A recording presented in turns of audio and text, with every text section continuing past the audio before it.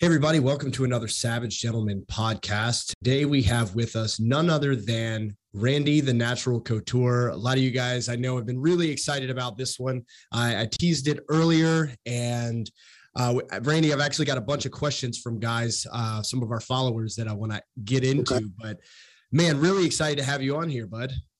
Well, thanks. It's a pleasure to be on. I apologize profusely for screwing it up on Friday. It was a crazy week with SHOT Show, and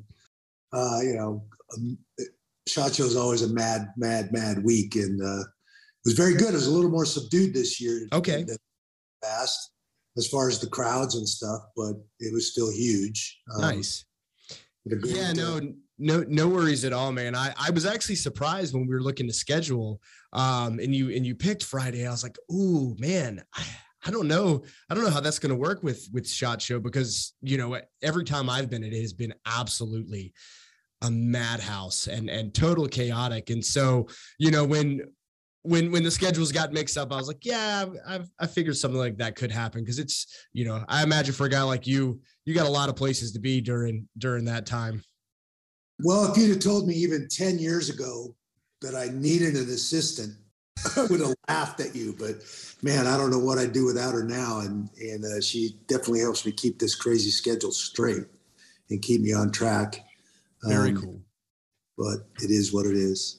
Yeah, man. Well, I mean, it's funny because I don't think I have anywhere near the amount of commitments and stuff going on as you do. And I find that I probably could use an assistant my own self. I'm like, man, just scheduling and keeping track of stuff is not my forte.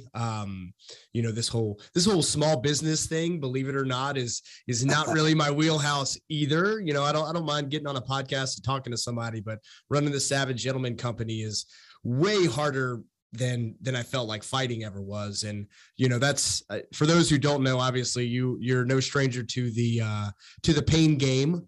Highly decorated Hall of Famer, multiple time UFC champion, in multiple weight classes, heavyweight and light heavyweight.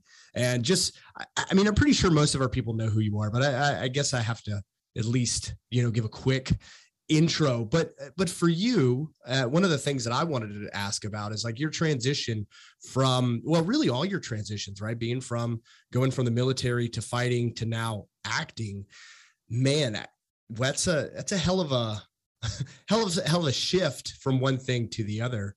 Yeah. And transition, as you know, and any of our veterans out there certainly know, transition could be a real challenge for a lot of folks. And I've been very, very fortunate. When I walked away from the uniform after 6 years in the U.S. Army, I had a built-in purpose. I had gotten a college scholarship after those 88 Olympic trials as a soldier. And so when I left the Army in ETS that summer, I drove straight across the country from Fort Campbell, Kentucky to Stillwater, Oklahoma, and started school. And man, purpose was built right in there. I was going to be a national champion and get my degree. And so I didn't have to wonder, who am I now? What am I going to do? Fortunately, as I wound down after 14 years as a professional fighter, I had already opened this door of acting, and I had all these other business ventures that were taking up a lot of the background noise when I was fighting and training. Now, nothing got in the way of a training camp and a fight, but I juggled the acting in between, and then all the business stuff, the clothing company, the gym, all the other stuff that I was doing. I also started the 501c3 for Extreme Couture GI Foundation in 2008. And so those purposes were built into that transition and walking away from being a professional athlete for 14 years too. So I feel very fortunate in that there was no downtime. I didn't flounder. I already knew and was laser focused on what the next goal was going to be and where I was headed. So in that regard, I'm very fortunate. Do you think that was by design? Knowing yourself, was that something that you set up intentionally, or do you think you fell into it? And if you did fall into it, what advice would you give for some guys to maybe who are transitioning and without purpose, finding a way to set up a purpose for themselves? That is the big challenge. I think I was just fortunate. I wish I could say I was that forward thinking and set it all up before I knew I was going to walk away, but it didn't go down that way. I think, that's been one of the cool things about running the chapter of MVP here in Las Vegas at Extreme Couture. And, I've got 40 or 50 veterans that show up at the gym every Friday to get their sweat on and then sit on those mats and talk and share. And, that peer-on-peer counseling, a lot of guys struggling. The statistics speak for themselves. I don't think we need to reiterate that. We have to do something to turn that back for sure. And I guarantee you, every one of those meetings, there's somebody in the circle that's been in that spot that you're in, that struggled with that thing you're in. So getting reconnected to that veteran community and those like-minded individuals who speak the same language that we do has been remarkably powerful. We've helped guys get out of homeless shelters, find and connect with jobs. Extreme Couture GI Foundation is helping some of these guys stay afloat and keep their bills up to date. And some guys need a little extra professional counseling that a peer-on-peer situation isn't going to help them with. So we're connecting them with some counselors and getting them some professional help to develop more tools and put more tools in the tool belt to transition and get through that transition smoothly. That's really cool.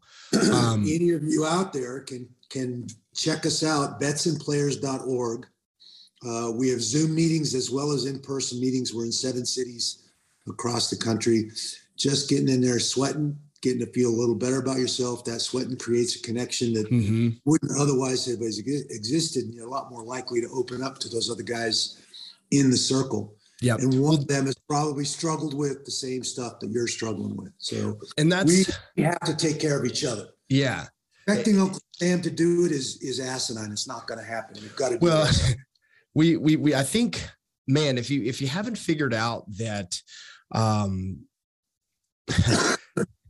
that maybe the powers that be, or the people that we've put in charge, maybe are not the most efficient at getting things done. If these past couple of years haven't illuminated that to you, I don't know what to tell you. Like resting your hands solely in that clusterfuck is not anything that I would recommend. And so I think a grassroots movement of what you're doing is what's necessary.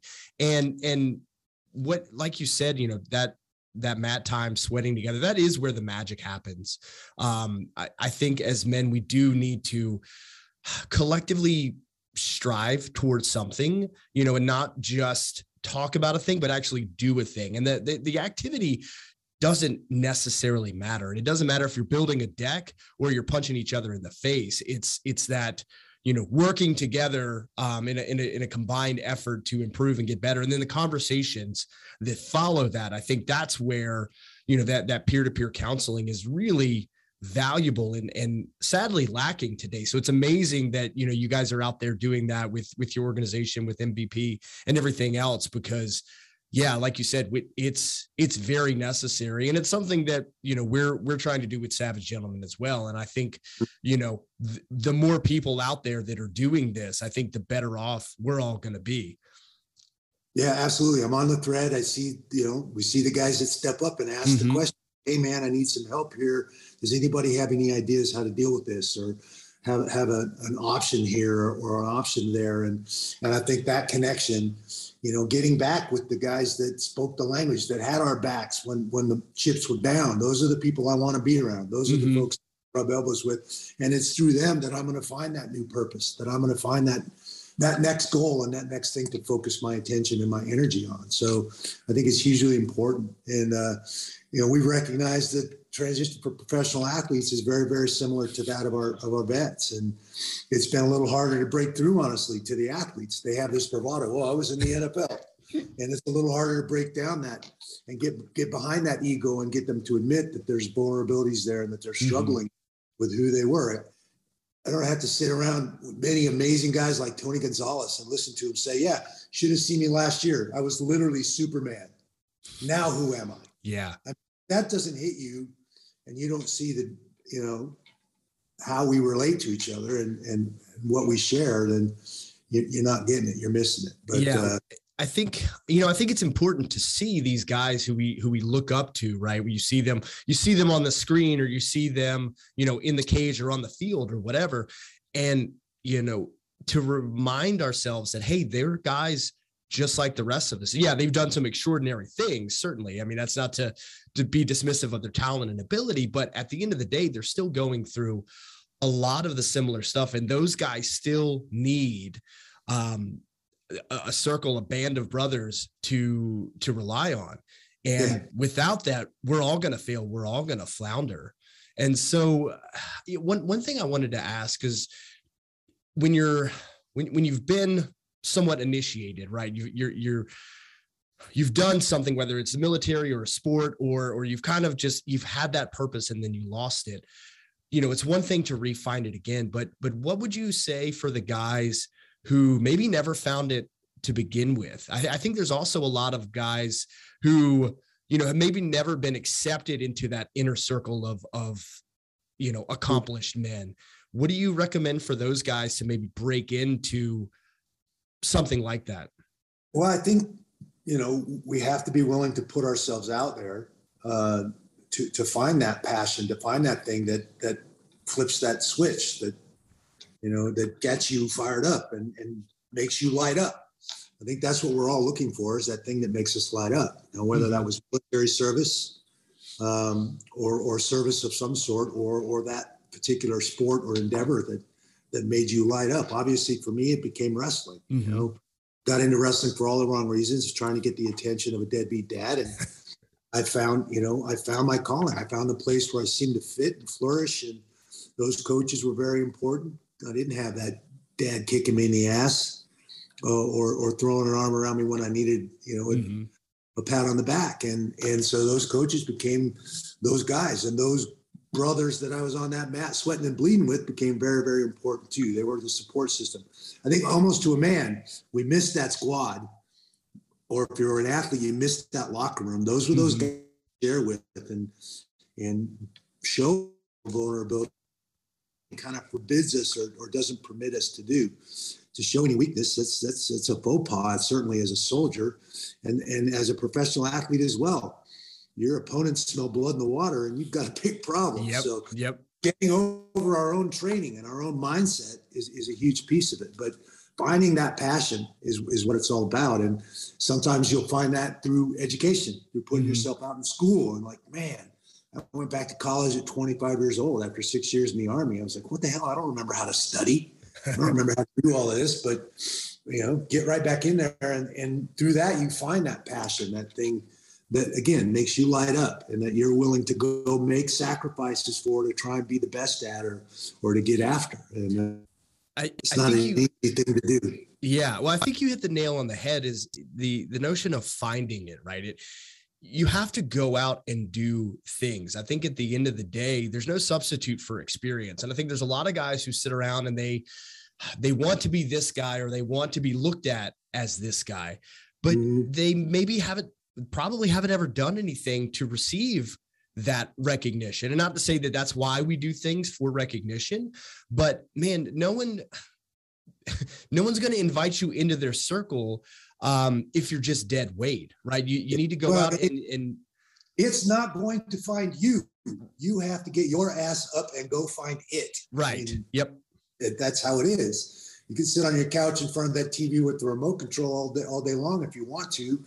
You're probably not going to find that next purpose and that next thing that's going to make you light up and get after it. No. And I think too many people are kind of expecting the next Netflix series to come out. And that's the thing that really just, you know, motivates me and gets me going. And that's obviously not true. You were talking about wrestling in college, and as a Division I wrestler myself, I can appreciate that. However, the difference, and this was a question one of the guys had, guy that I used to train with, what was it like wrestling at 28 years old? Because I know what it's like as, you know, right out of high school, and it's freaking brutal. But in your mid to late 20s, that's got to be a little bit different ball game. I wrestled into my mid 30s. I wrestled all the way up to 2000. And then I retired from the sport in 2000 after the Olympic trials in Texas. I think it's just an endeavor that I've been doing since I was 10 years old. I really had, other than the year I went to basic training in AIT, I really didn't have much downtime. I was never injured.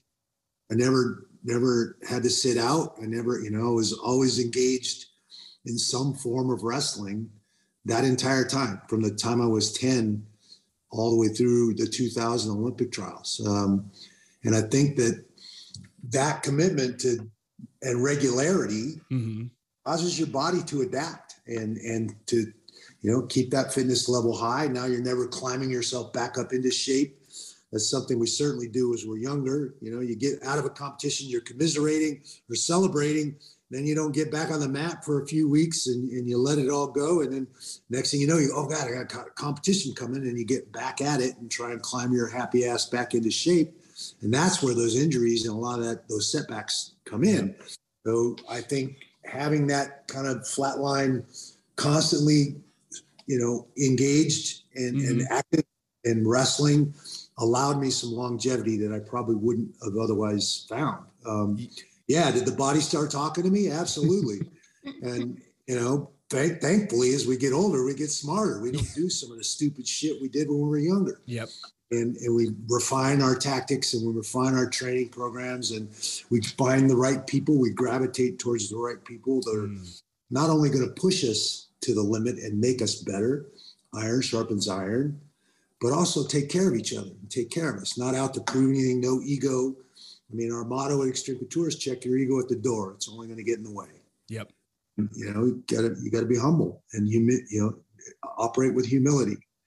And every single person I meet is better at something than I am.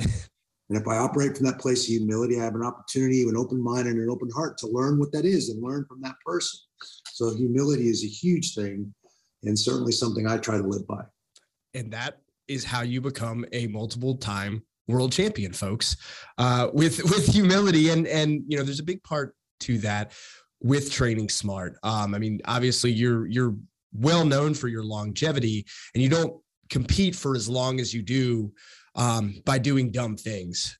Maybe at some point when you're younger, but you can't consistently do that. And you see the way a lot of people abuse their bodies and the way that they train, thinking that, oh man, this, because it's harder, it's better.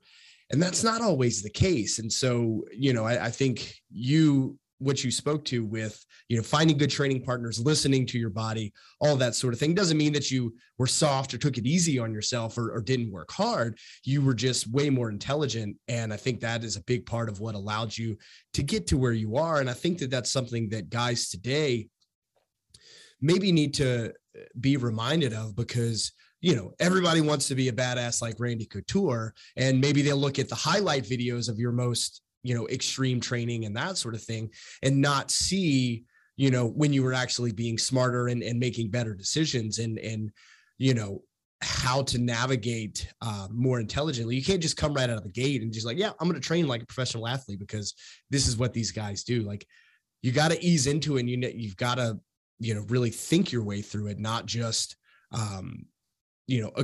anger your way through it, at least not when you're older. Again, when you're 18 years old, for sure, man, go nuts, slam your head into a wall. But when you're, when you're 30 something and you're trying to get back in shape, you're in your 40s, or more, and trying to get back in shape, that's not the way to go. It's about resilience and persistence. And probably consistency. Through consistent and persistent training, you develop a deeper reservoir of strength and resilience. And your body starts to recover, and it starts, but that takes regularity. Having those training partners is a huge piece of that, because you don't want to get that text from that guy. Where were you this morning? Sleep in? What the hell? Nobody wants to let that guy would never let me down. Right. So how can I afford to let him down? So finding those partners, those people that you're accountable to, is hugely important. That's where that iron sharpens iron. So one man sharpens another comes in. You're only as good as the guys you're on the mat with. If you're the big fish in that pond, you're probably not getting any better. You're not getting tapped out. You're not getting punched in the face. You better be in there with a group of killers that are pushing you to the limit. At the same time, they should be taking care of you too, and not out to prove that they got your number. And you walk a fine line there. But I think just making that commitment and making it a regular part of your routine is over the long run what's going to get you there. Yeah, I definitely agree. And there are so many gyms and places out there where guys they don't give a shit about each other. They're just there for themselves. And I'm sure you've been around those environments and trained there, and it's not sustainable. And you'll have some good guys come through, but they'll also walk right out the door once it no longer serves their purpose. So the idea of finding guys that will push you, that'll hold you accountable, but will also look after you. And, it's a team, it's a family. I was really lucky training with Jeremy Horn and Sean O'Connell and all of those guys, and obviously they're a heck of a lot bigger than I am. And if they really wanted to hurt me, they could. I don't know. Sean is probably one of the hardest hitting humans that I have ever met. And so at any point, if he wanted to end me, he could, but thankfully, we could still train together. So finding an environment, being around guys that care, man, that is huge. And again, like you said, you're not going to find that environment sitting on your couch. You have to go, you have to put yourself out there, and you have to be humble, which I think, is really good advice. Talking about, being a badass, because you had mentioned, finding badass guys. This was one of the questions from our viewers. Actually, this is one of the guys from the League of Savage Gentlemen sent this in when I told him we were going to be chatting. And the big question a lot of these guys have is like, okay, so you're hanging out with all these, Hollywood stars, some of the baddest ass dudes on the silver screen. What's it like when they meet a real life badass like yourself? How does that play out? Because we've all looked up to these guys. We've all watched the movies, the stars from Expendables, and seen these guys in action there, but you've actually done it and lived it. So, a lot of folks were asking, what's that like? Do they recognize like, hey, he's the real deal? I think, I don't think any of them have any illusions. Well, I think most of them don't have any illusions. One or two there that had some illusions that they wanted to throw down or give it a whirl. But most of them they're great guys. Honestly, I felt like I was in my old locker room. Really, we're getting geared up to go out for the game, and which was the shoot. Mm-hmm. They're a great group of guys, and all these people are normal humans, just like me, just like you. And when you treat them that way, and you don't treat them with kid gloves and like their shit don't stink, they appreciate that. So there may have been a little trepidation, like, oh God, I don't want to smart off to him. He might actually punch me in the mouth. I just certainly didn't get a lot of attitude from anybody, but I wouldn't expect I would, because I'm respectful to everybody. Again, that humility, treating every single person, whether it's the key grip standing over there that's offering to go get me a cup of coffee, to the director. How do you judge a person's character? You judge his character by how he treats people he doesn't have to be nice to. It's a pretty simple litmus test.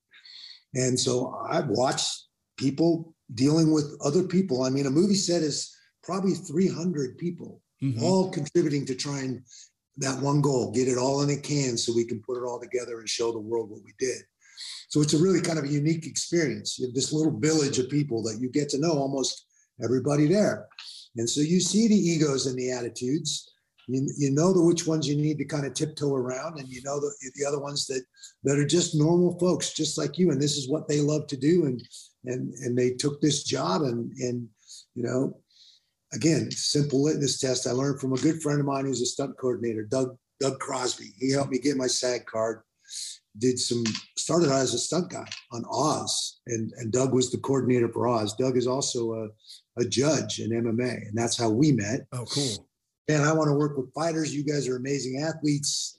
I'd love to get you involved in some stunts. It'll help you get your SAG card. I'm like, I'm in. And he's just been a great guy. And it was one of the first things he told me on the set of Oz. So you can always judge a person's character by how they treat people they don't have to be nice to.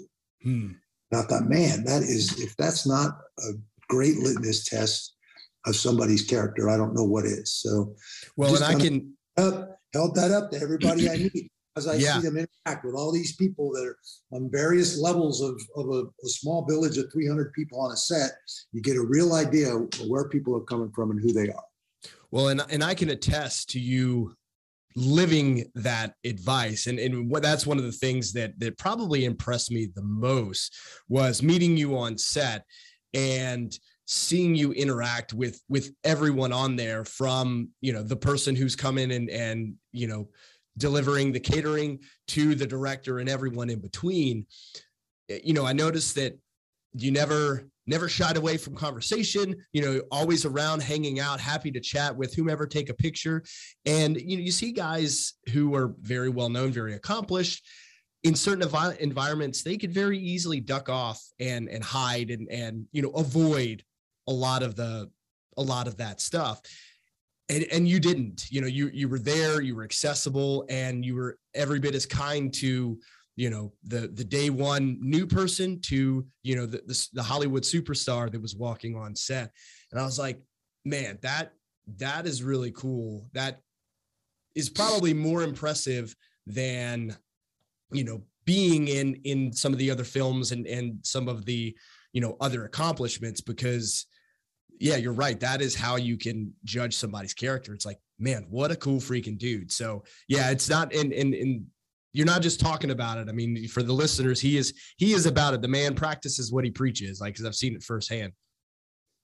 Well, thanks. It was a fun experience on Dark Angels. Mm-hmm.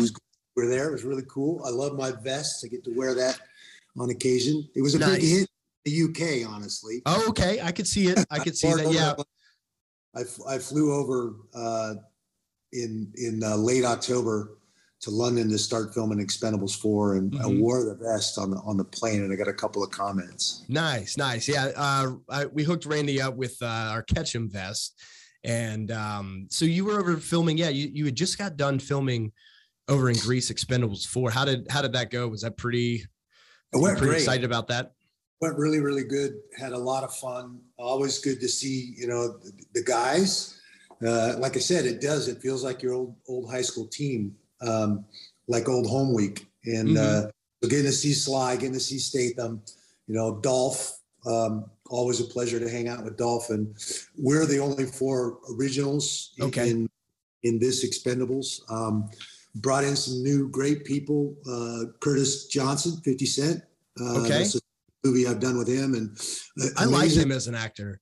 Amazingly intelligent man, a lot of charisma, and I really think he brought some interesting things to the character. We had Megan Fox was cast, and some interesting dynamics there, and was fun to work with her. Met her, and Machine Gun Kelly was on set a bunch with her, and he was super nice, super down to earth, and very willing and open to kind of hang out with anybody. Nice.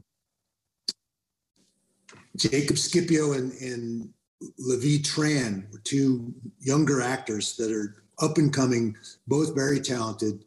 They were added to the cast, and then one of the guys I admire and have for a long time, Andy Garcia. Played a role in this one, a big character in this one. And man, what a professional that guy is. What an amazing dude. And you want to talk about a down to earth, just straight up friendly guy. Here's a guy that would just sit with anybody, and he and has literally been at the top of the business for a long, long time. He was very, very impressive. So I had a lot of fun. I think this is going to be a good one. I think, obviously we're all hopeful that it's a good one. And it does well in the box office, because then we'll get to make a 5th one. But, nice. So yeah, it was fun. It's cool hearing that. And it's so awesome that, these guys that you grow up watching are still getting out there and getting after it, and still, practicing their craft. And when you see, man, when you see someone actually do that thing, right, it's almost magical. The same way when you see someone in the cage put on that stellar performance. Yeah. And, just 10 minutes ago, that guy was just kind of hanging out in the locker room and like super relaxed and whatever. And then boom, flip the switch, turn it on. And man, they are just in that zone. And I think acting is cool in the same way, where a guy can be, doing his thing, and then all of a sudden the director says action, and it's a complete shift. And to watch that is really impressive for me. And to see, these guys that have been doing it for that long. It would be really cool to be on set and watch that in action. So yeah, I'm excited for this one to come out. That'll be cool. And what you're describing brings visions of watching Andy, because he had some big monologues in this film and just was on point, had every word down, could make it his own. And, it wasn't just some written words on the page that he memorized. He was really, really fun to watch a professional like that go. And it is an interesting process. It's not what most people think it is. Everybody thinks of the glamour, and I don't know. I haven't seen too much glamour, honestly. It's a grind. Yeah. 12, 14-hour days for months on end to get it all in the can and be able to put it all together. So it's been a very interesting thing to learn. It's not something I ever saw myself doing. Athletics opened that door for me about 20 years ago.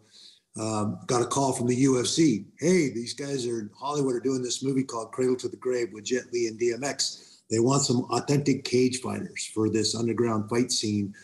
Are you want to do that? And it was me, Chuck, and Tito all got the call to come play a role in this movie. And that was my first feature film back in the early 2000s. That was, I remember that one. That was a good one. It was a fun one. I had one line in the movie, "Let's go chicken shit." Classic. 5 times to Jet Li. It was like, God, if I got to say this again, holy crap. But it was an interesting experience being on a set. It's kind of like going to Oz and getting to pull the curtain back and see the guy pulling all the levers and making all the smoke and fire. You kind of get a bird's eye look at the process of the magic. And it is kind of magic. And so immediately was intrigued by it, and again, took it seriously, applied myself, saw the opportunity to do something after fighting that'd be a little easier on the body. And I feel, again, very fortunate. I had that to transition to when I walked away from fighting in 2011. So and then you said you've got you're jumping right into another one this week too, right? You've got another project. Afternoon, driving into LA, starting a film there called The Bellkeeper. Okay. A supernatural thriller. I'm getting to play the lead in this. It's going to be a lot of fun. I don't want to give away the plot. Okay. I think it's pretty twisted. You think you're watching one thing and there's something completely different kind of going on. I think the dichotomy of here's an older pioneer from the 1870s that gets caught up in this supernatural twist, transports us 100 years to the future in the 1970s. Okay. A bunch of teenagers and a bunch of kids from that era. That sounds fun. I grew this out not just to honor you, to kind of fit into an 1870s character. I was gonna say, man, the beard is looking good. I'm not mad about it. In there, definitely. Yeah. I can't. You dye that? I said, no, the whole reason I grow this is because I'm lazy. I don't want to dye it. Are you kidding me? To me, the gray is a badge of honor. Like I can't wait for this thing to go gray and I'm gonna look like a freaking wizard one of these days. It's gonna be fantastic. Well, I'm excited for that one. And is there any word on Dark Angels where that one's gonna be? I haven't heard much. We sold it. I'm waiting on the deliverables this week. I think it's sold to Paramount, so it may end up Paramount streaming or somewhere, in Paramount, but they're very happy with it. I'm working with Mindy. She's written an outline to write a sequel. It's intended to be a trilogy. Okay. You kind of take Dusk Till Dawn and Constantine and somehow roll those two storylines together, and you have Dark Angels. Mindy's very clever and took all the female entities from all of man's religions and kind of brought these female entities all together. Izanami from Japanese culture, and we have our Hindu goddess and all these different goddesses that all kind of come together and created a story that's kind of a test, man's morality. What is a sin? What is a mortal sin? And it kind of calls all that into question. And we tend to complicate the hell out of everything as humans. Yeah. I mean, the golden rule is the golden rule for a reason. It's that simple. Yeah. I mean, well, it is, but what I really liked about that, I mean, the writing and the storyline that she did on it was fantastic because, you know, in the soldier's perspective and the dilemma that the main character faces in that is like, holy shit. And it's not something that, you know, maybe I'm wrong, but I don't feel like we really address those things in society as well as we probably should and could be. So it's interesting that through art, you know, and through film, we can express that and bring up some of these deeper ideas of like, well, what is right, what is wrong, you know, and the sacrifices that we as men are forced to take. And, you know, especially our armed service guys, where you split decision, make some of these judgment calls. Those moral dilemmas are a huge thing, and they're a huge issue. You know, that's part of that PTSD or whatever label you want to slap on that vehicle is. We're, you know, taught not to show those vulnerabilities and weakness. We stuff all those feelings down, and the longer and harder we stuff those down, the more of a problem it becomes. It starts to poison us from the inside out. You got to let those things out. You can't stuff them. You got to show them. You got to let them out. Let them out in the light of the day. Do that obviously with somebody you trust immensely. You don't want to show that vulnerability to just anybody. Right. Have to overcome our training in some way and let some of those demons out, let some of those moral dilemmas out, so we can find a way to deal with them and wrap our brain around them and move forward in a positive way. And that, again, that's that peer-on-peer counseling and MVP. I've seen this every week. I mean, it's so amazingly powerful when it happens, that somebody opens up and lets some of that stuff out. And sometimes it can be very uncomfortable for everybody in the room. Certainly for the person that's opening up, but I think it's an important step. And you're right, as a society, we need to do a better job of creating those places where we can open up and show those vulnerabilities and let that stuff out so it doesn't get in the way and affect our positive life. Well, and I think it's really important that the guys like you, right, that you know, man, no one's going to question Randy Couture's manliness or badassery or whatever, right? It is, you know, it's beyond reproach, right? It's like, yeah, okay, sure. You're gonna call this guy a sissy or whatever. Like, all right, idiot. You know, so that we have guys like you that are delivering this message and that are, you know, letting guys know like, hey man, you got to work through this stuff. You can't press it down. You need to find some trusted individuals. And, you know, it is going to be uncomfortable, but I don't know about you, but I think I would guess that a lot of your success in life and everything that you've done is because you are comfortable with being uncomfortable. And these, you know, confronting our demons and whatever we're dealing with, I say is no different than literally physically getting punched in the face or getting, you know, whatever painful thing we're going through. It's uncomfortable. It sucks. Training is hard. Fighting is hard. Everything, you know, worth doing is hard, but confronting these emotional things, man, you need to be comfortable being uncomfortable. Well, frankly, I would rather be punched in the face a lot of times than deal with a bunch of that stuff. But we all have it. Every single one of us has that baggage. The first 7 years of our development are pretty important times, and never have you been in your life told, no, you're a bad boy, don't do that, or all those things in those first 7 years of your life.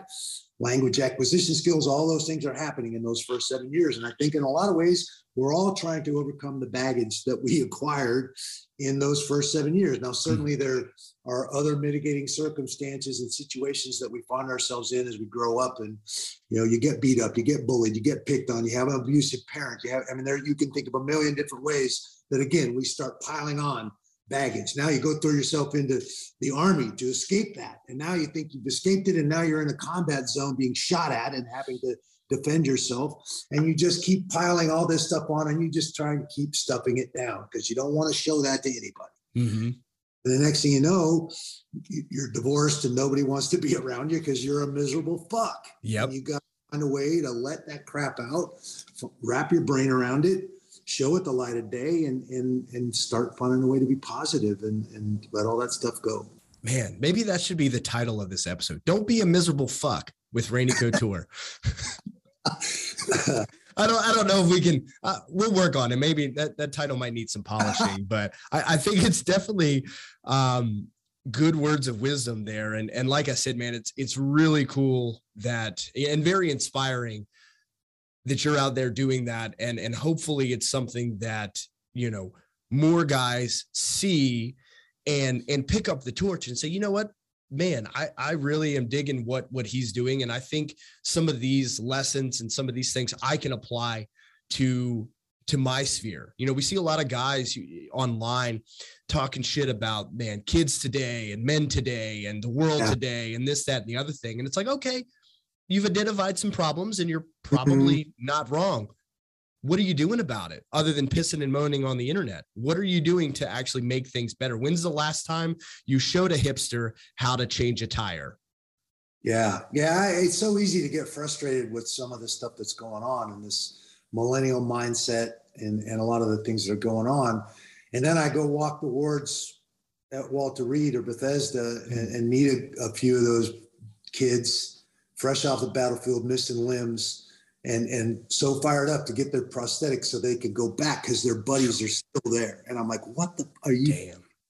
Damn. And in some ways that is a messed up situation, but you realize, you know what, we're okay. This generation's not, we're making a mountain out of a molehill. Yeah, they're different and they think a little bit different than we do, but it's not like we're done. Mm-hmm. We're going to be just fine. The resilience, the character, it's all still there. It's a little bit different. And yeah, it's such an odd time in human existence right now. We are never more connected than we have ever been right now. Look at us. Yeah. We're talking to each other on this screen. I mean, we have never been more connected, and at the same time, in that same breath, more isolated. We're always like this. Mm-hmm. We're not, the human connection is dissipating slowly. It's trickling away because we're more interested in what's on that screen in this virtual reality that we can kind of affect and make what we want instead of stepping up and dealing with real reality and what's really going to lives. Yeah. Well, it's way easier. You know what I mean? It's a lot easier for me to watch workout videos on Instagram than it is for me to carry my ass out in my barn when it's 30 degrees out there and no heat and start swinging some kettlebells or whatever, right? That's way, it's way less committal. And I think that is the biggest thing is we've been able to get away with it for too long. It's like, well, there's no real penalty now for not being fill in the blank, right? Manly enough, strong enough, fast enough, right? Yeah. You can still go to work and do your job, whether or not you can squat 3 times your body weight or whatever. But, the human animal that we are, that evolved over however many millennia to be at this point, like still has these very basic desires of what it means to be functional. And if we don't do those in real life, not in VR, not in pretend on video games, going out and hunting animals or whatever. If we don't do those things in actual real time with other people, things are going to get a little bit squirrely. And I know for myself, man, if I go too long without getting on the mat and sweating and bleeding a little bit, man, things are not like they should be. And so I got to get back into that to kind of offset and balance, like you said, all this technology that's constantly being shoved in my face. It's not natural. It's not normal. We've got to balance that out. Yeah, absolutely. Absolutely. It's, who knew The Matrix and Ready Player One were documentary? I know it's really easy to get sucked into that rabbit hole and see where potentially we're headed in the future. It can be freaky. It can be a bit scary. Honestly, it's a weird thing, but it all boils down to courage. Aristotle believed that first of all human virtues was courage, because without courage, none of the others exist. And it takes courage to step up and show weakness, show vulnerability. Everybody wants to call that weakness, but that's actual courage. That's strength to be able to do that in the right setting and with the right people. I think it's very, very important to have the courage to be able to do that. And that the guy that wants to call you out for showing that vulnerability is the one that's hiding behind his ego and doesn't have courage to step up, because every single one of us has the baggage, has the struggles, There's not a single one of us out there that doesn't. So that's you talking about courage. It's interesting you bring that up, because that was another one of the questions that someone had for you was how did you manage to muster the courage to go out and compete, kind of coming back from retiring and competing at the age that you were against all these young bucks, guys that are up and coming and, absolute savages. And yeah, man, that can be a pretty scary proposition, especially when you've kind of already proved everything there is to prove in the sport, to come back and still put yourself out there. To me, does take a lot of courage. What would you attribute that to, do you think? I think a wrestler's mindset. It started at 11 years old, walking out into the center of that mat in a gymnasium full of my peers, wearing the compulsory uniform of that era, a pair of tights and a singlet. Mm-hmm. Forget about winning or losing. That was some courage right there. Maybe get tied up in a knot with my butt sticking up. I mean, who knows where I'm going to end up with that. So you become comfortable with the potential that you're going to look silly, that you're going to lose, and it's not going to go well. And you learn you're going to get out of it exactly what you put into it. So if I spend all that time in the training room shoring up those techniques, getting myself in shape to go out there and be as wide open as I need to go to put myself in the best position to win, I can be comfortable with the outcome. I can say, you know what, I did everything I know how to do, and embrace that adversity. If that guy kicks my ass, those losses are some of the most important fights and matches that I was ever in.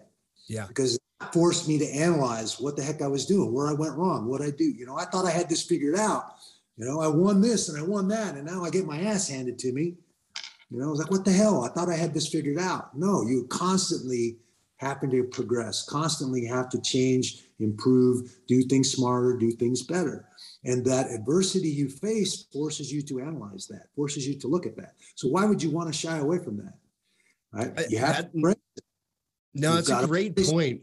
I think too many people, though, it's been ingrained in them, this fear of failure, that the worst thing that you could ever do in the world, the worst thing imaginable, is to fail at something, and for some reason we have bought this lie that is, the utmost horrible thing that we can experience is failure. And really, I think not trying at all is far worse, so yeah. I like what you're saying is like, man, I'm going to go out there. I've paid my dues. I've done the right things, and I'm going to let the chips fall where they may. I'm doing what I love to do. There's no guarantee I'm going to be successful when I walk out on that mat or up in that cage, but I'm doing what I have a passion for, what I love to do. I love this journey. I love this test, this kinetic chess match that I've set myself up in. There's no guarantee I'm going to win, but it is what it is. I think the biggest thing I see in people is that they limit themselves. They set up scenarios and they create a situation where they limit themselves. So they don't have to worry about experiencing that fear and failing. So they're never branching out and taking any risks or doing anything outside of that little box, so that they don't have to experience fear. They don't have to put themselves out there. And they don't have to fail. Well, you're not failing from time to time. You are not trying. No. You're not putting yourself there. You're Superman or Wonder Woman. I'll let you identify with who you identify with. But you're not putting yourself out there. You're going to fail. How many shots did Michael Jordan miss? How many shots did Tiger Woods miss? These are guys that we consider the greatest at their endeavor. They put themselves out there and they weren't afraid to fail. I think, and we're seeing it right now, I think what happens when you put safety above all else, right? And whether that's your physical safety, the safety of your ego, or whatever, you can find yourself into this small box like what you're talking about, right? You set the parameters and don't go outside of those, because everything outside of that is scary and dangerous. And, I could fail or something bad could happen. And so I cushion myself and I insulate myself from everything around me.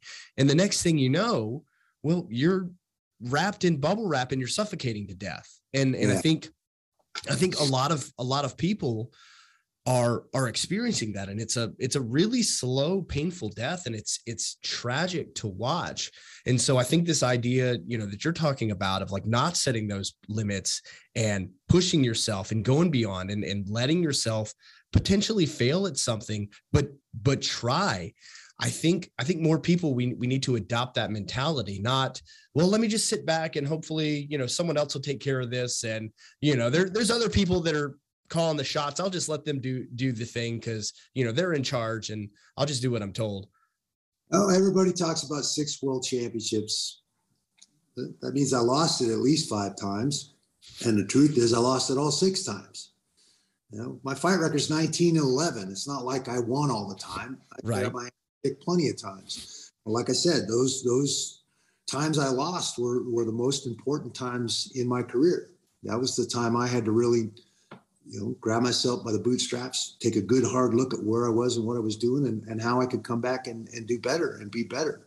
And was, the people that really mattered, the people that really cared about me were still there, whether I won or lost. That's, again, fans are fleeting. They're a fickle bunch.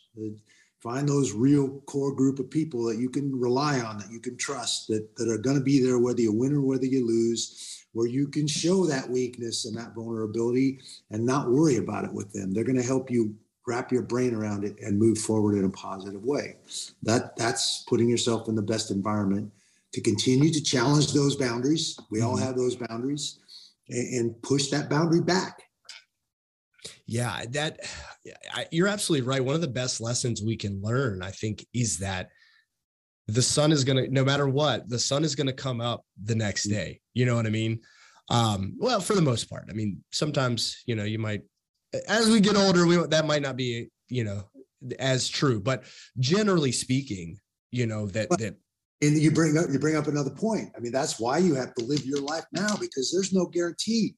You don't know when you're going to draw that last breath in. Why would you want to do that and have any regrets? Well, I was going to do this and I was going to do that. Man, get about doing those things. What are you waiting for? Yeah. The perfect opportunity, make it happen. So yeah, you don't know. There's no guarantee of tomorrow. You better live your life today. Yeah, absolutely. So we've got a couple of other questions here I just want to get to, and we'll see where they go. We're looking pretty good on time, but I don't want to, I'm sure you've got important stuff you gotta get to. And speaking of getting after it, someone wanted to know, best no-gi grappler that you've trained with. Best no-gi grappler. Wow, man. I had Jacare Ronaldo de Souza in the, Drysdale. Okay.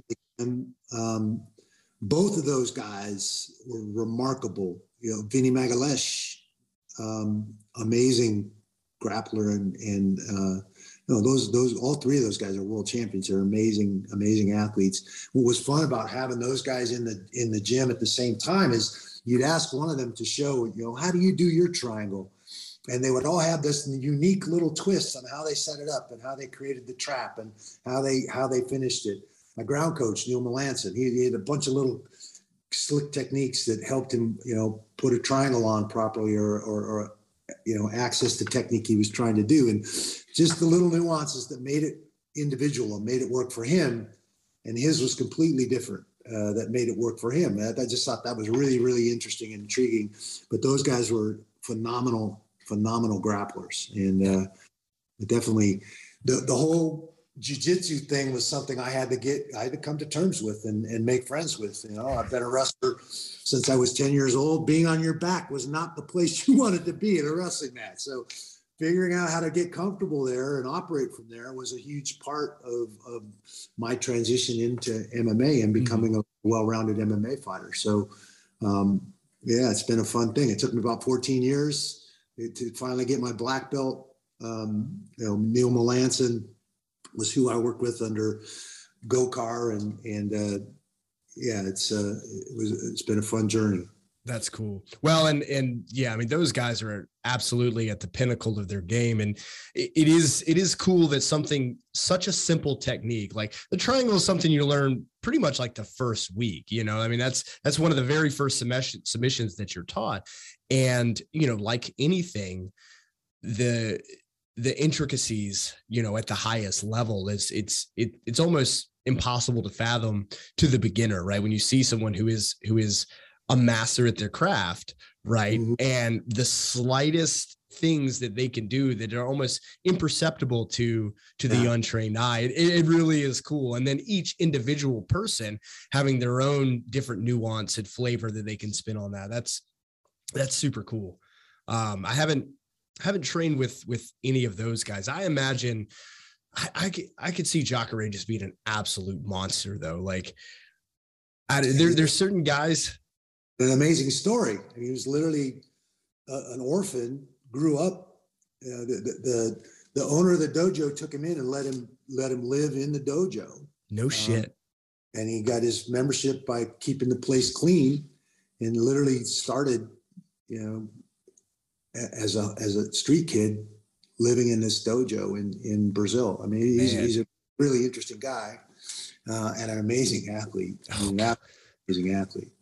Well, and man, that's so cool that with fighting and with martial arts that you can have these kind of stories, because he's not the only one. There's so many guys that, fighting has been that vehicle to give the opportunity to, rise above your station and go from, a really, really terrible position and kind of dealt a really shitty hand.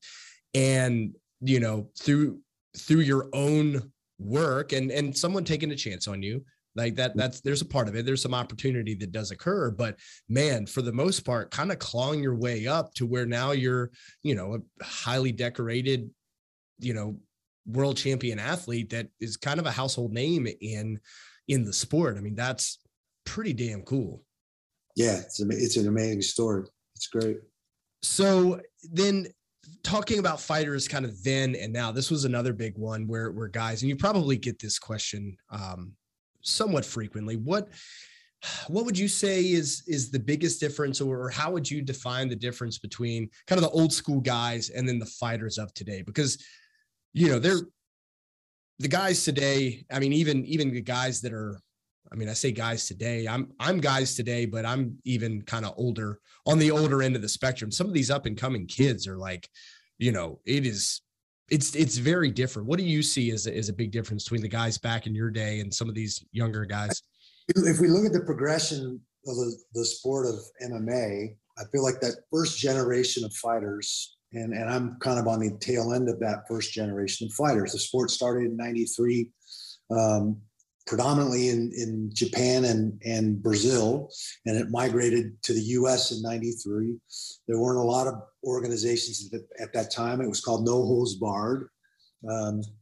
Obviously, there are some holds that are barred, so that moniker doesn't fit anymore, but that's what we called it back then. And this first generation of fighters was out to prove that their martial arts style was the best for fighting in a real fighting situation. What we all witnessed was obviously the grappling arts seemed to have a distinct advantage. Most fights end up in grappling situations, and certainly on the ground. Guys like Royce Gracie and the Gracie, I mean, this was, in many ways, the Gracies revolutionized martial arts and dispelled a lot of the Hollywood mysteries that were prevalent with what they did. All those guys were out to prove that their style was the best, and we recognized that there was no one style that encompassed everything you needed and everything you needed to know.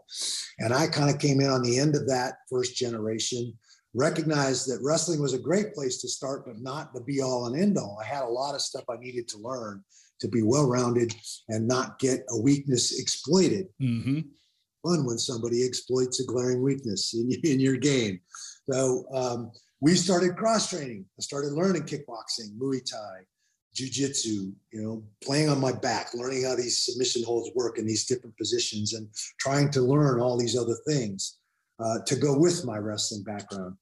Guys like Anderson Silva and Vitor Belfort were coming from the other side of that coin. They were very astute boxers and strikers. They were trying to learn all the grappling stuff and the other stuff as well.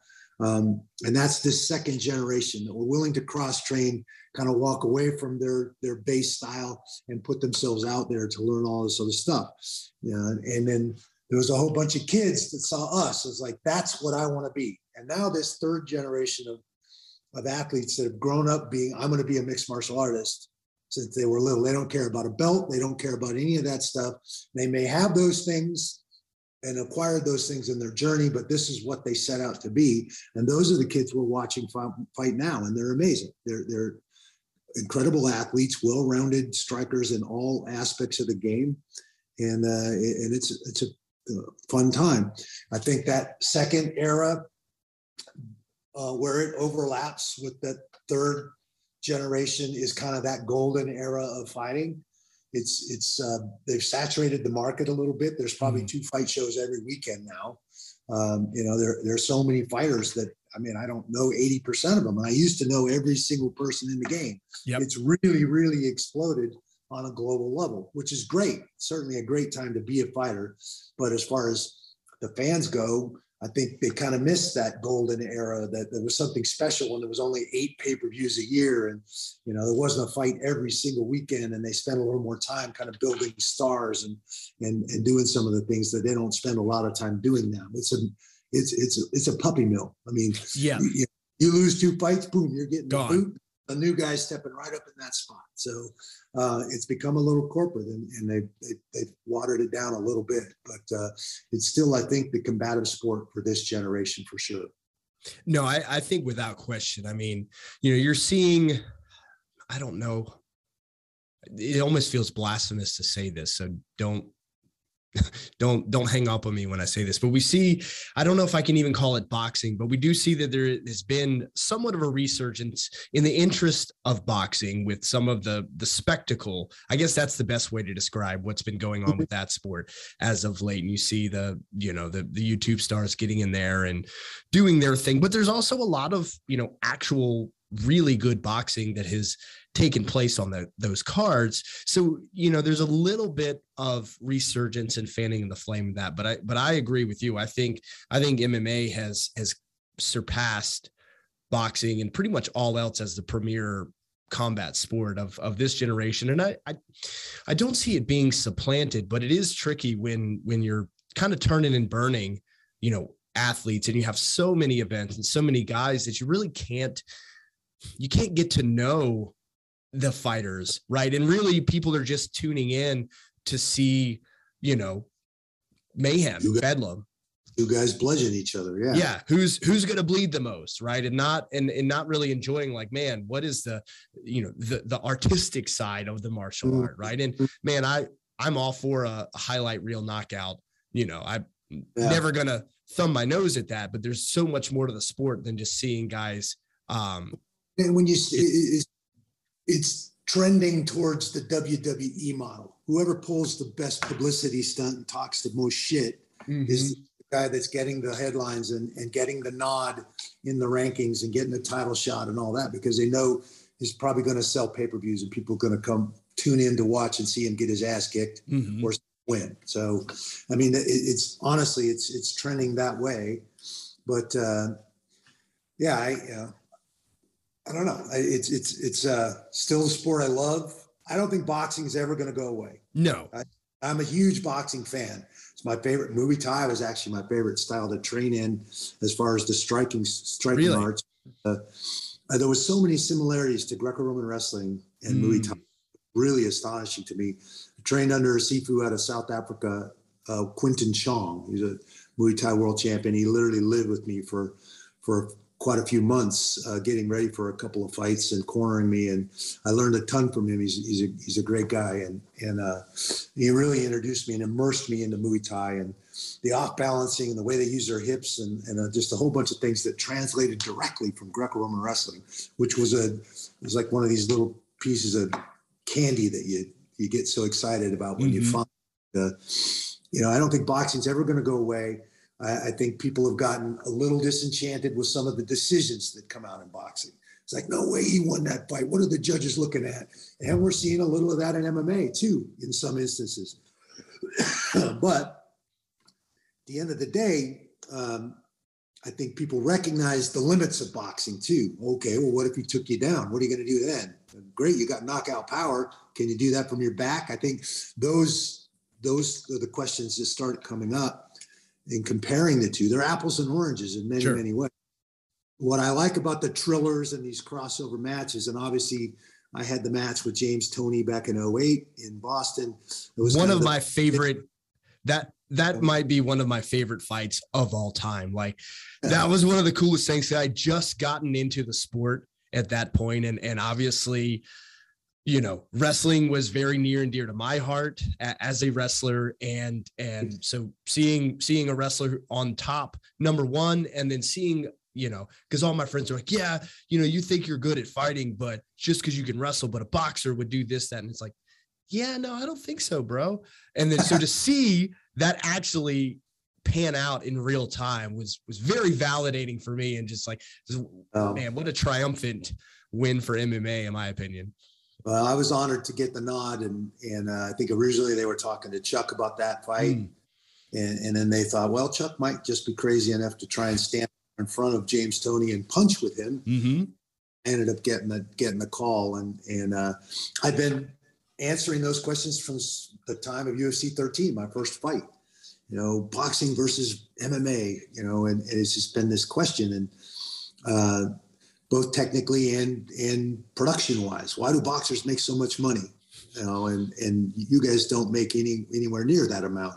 And so if the Triller and guys like Jake Paul are doing anything, they're shining a light on the difference between boxing and boxing pay and MMA pay, and why that is. So, you know, I'm not a huge fan of the chatter boxing, but if it takes a guy like Jake Paul to poke Dana White and shine a light on that disparaging difference in the way we're being treated in MMA and taken advantage of, in my opinion, then, you know, I'll get behind that. You know, obviously I've known Tyron Woodley since he was in college in Missouri and been a part of his journey through the sport of MMA. Was I happy to see him get clubbed and knocked out? Hell no. Should he have stepped up and taken that fight on short notice? Probably not. But I bet that check cleared. Oh, guaranteed. I was, you know, and man, I've gotten knocked out for way less. Oh yeah. So no, it is a double-edged sword because, yeah, what that is doing for the sport to show the disparity, I think is phenomenal. And to get these guys paid, to give these opportunities that otherwise would have never existed, I think is huge. The part that I don't like is that it does feed into the very superficial kind of TikTok culture of today, which I don't think is great. And I don't necessarily want to applaud that, but it's also kind of a, man, having your cake and eat it too. It's like it puts me in a weird spot. You know, I don't believe, like you said, in the trash talking and, you know, the shenanigans and the spectacle of it. But Vitor Belfort knocked out Evander Holyfield. Is there any planet that, you know, 10 years ago, you would have said that was going to happen? I mean, that was pretty crazy. Yeah. Anderson Silva. I mean, why isn't Jake Paul picking an MMA guy that can really strike? I know. He wants no parts of Anderson Silva. Man, he looks so good out there. It was, I've been pushing them to go with Jeremy Horn, honestly, who is a very underrated striker. And yeah, he is. He's super good, but you know, everyone recognizes him for his grappling, but man, he's still actively training. I mean, he fought, I want to say maybe not this last year because of COVID. He was scheduled to fight again this last year. And it's like, dude, fight him because he's the most unassuming person you could ever imagine. And people are like, oh, Jake Paul's going to kill this guy, this old man. Oh, that would be so good. I tried to get Sean to pull some strings. I was like, hey man, you're the PFL world. This is right after he won. You're the PFL world champion. You got to know some people that could make this happen. He's like, no, sorry, dude. I don't have that kind of clout. Yeah, I bet we could make that happen.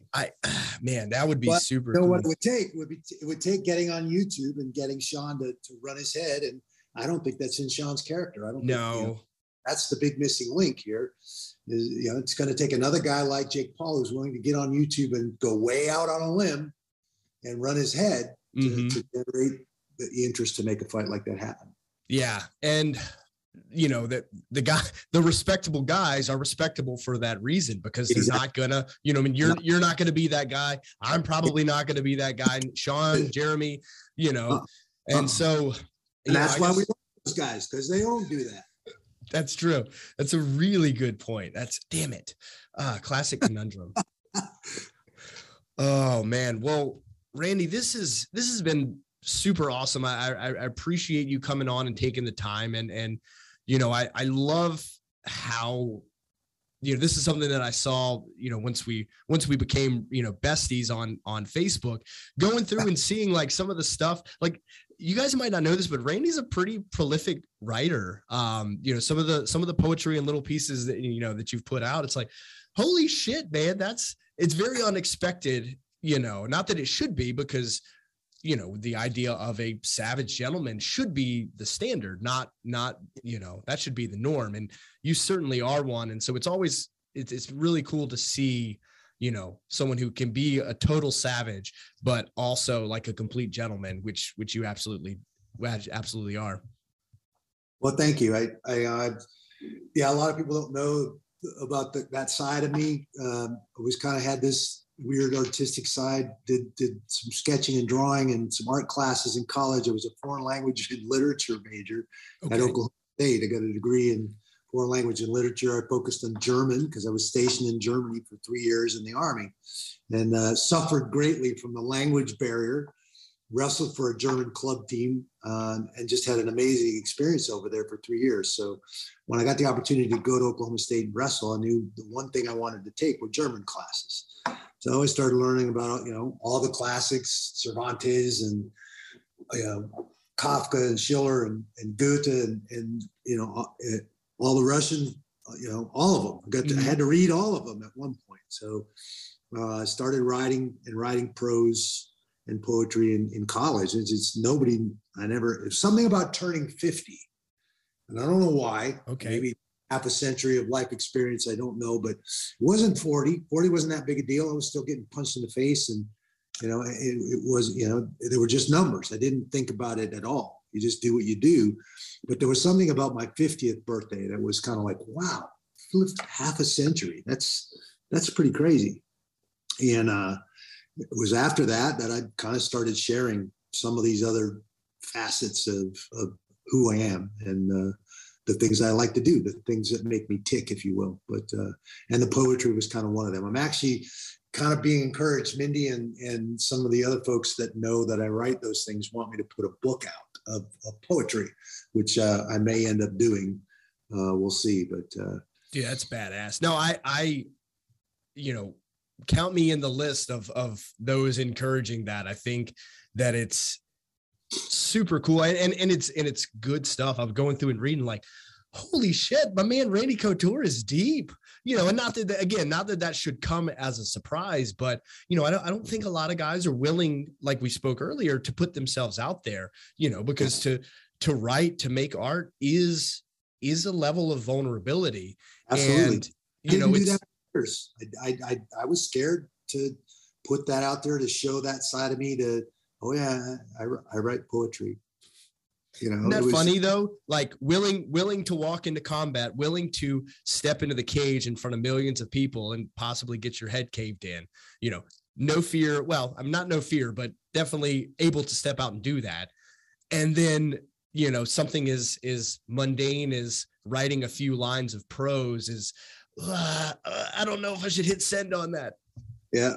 It'll make you butt pucker for sure. Yeah. It's weird, man. It's so weird. But that's the cool thing, that, we can all have these experiences, and we all have the different things that make our butt pucker. Right. And your thing might not be my thing, but we all have that one thing. And if we can learn to, walk through whatever that is, we can have that courage, because other guys are out there doing it. It's not like you weren't ever afraid when you stepped in the cage. Like it wasn't like you're immune to fear. Like there's still like, oh shit, man, this is kind of scary. Yeah, hell yes. But you do it anyway. Time walking out that tunnel and facing a 300-pounder. Like, what did I get myself into? I wasn't sure whether I was going to pee myself and climb the cage or stay in there and fight. I mean, I was like, wow. And then the fans on top of that, ripping at your clothes. And I mean, I was never experienced anything like that in my life. It was surreal. And again, you just get that narrow tunnel vision, go into that wrestler's mindset. Here's the problems. The rest of this stuff goes away. It's a dull roar in the background, and you stay laser focused on what you're trained to do. Super cool, man. Randy, if people want to look into some of the stuff that we talked about, all the projects and the things that you're doing, where are the best places for them if they want to get involved in MVP or some of the other nonprofit stuff or any of your stuff? Where would you send them? Yeah, the charities are easy. XCGIF.org. That's Extreme Couture GI Foundation.org. Vetsandplayers.org. For any of you veterans out there that are wanting to connect to the veteran community, that's a great place. We have Zoom meetings every week. We're in 7 cities right now. We're getting ready to start pushing to open in Phoenix up. We just opened in Dallas and Seattle. We're in Los Angeles, Las Vegas, Chicago, Atlanta, New York City, Seattle, and Dallas right now. And we're coming to Phoenix in pretty short order. I'm at XCNatch on Instagram. There's another Randy Couture out there somewhere that already had that Instagram handle. So, obviously they called me the Natural, and the gym is Extreme Couture. So XCNatch on Instagram, Randy_Couture on Twitter, and Randy the Natural Couture is the fan page on Facebook. All that stuff that I'm doing, the charity stuff, that's all out there. You can kind of, I post some pictures and poetry on Instagram and Facebook. And so all that stuff is out there somewhere in cyberspace. But I appreciate you, Josh. Thanks for reaching out. Thanks for having me on. My pleasure, man. Really, really grateful to finally have you on. I mean, someone who've always looked up to in the sport, and then got the chance to meet and hang out with, and is like, holy shit, man, we've got to record a conversation with this guy, because I think it's necessary. I really do. Everything that you're doing and these conversations need to get out to folks, because, the Savage Gentleman is alive and well in guys like you, and just appreciate everything you're doing, man. Thanks for coming on. You bet, brother. Thank you. Appreciate it.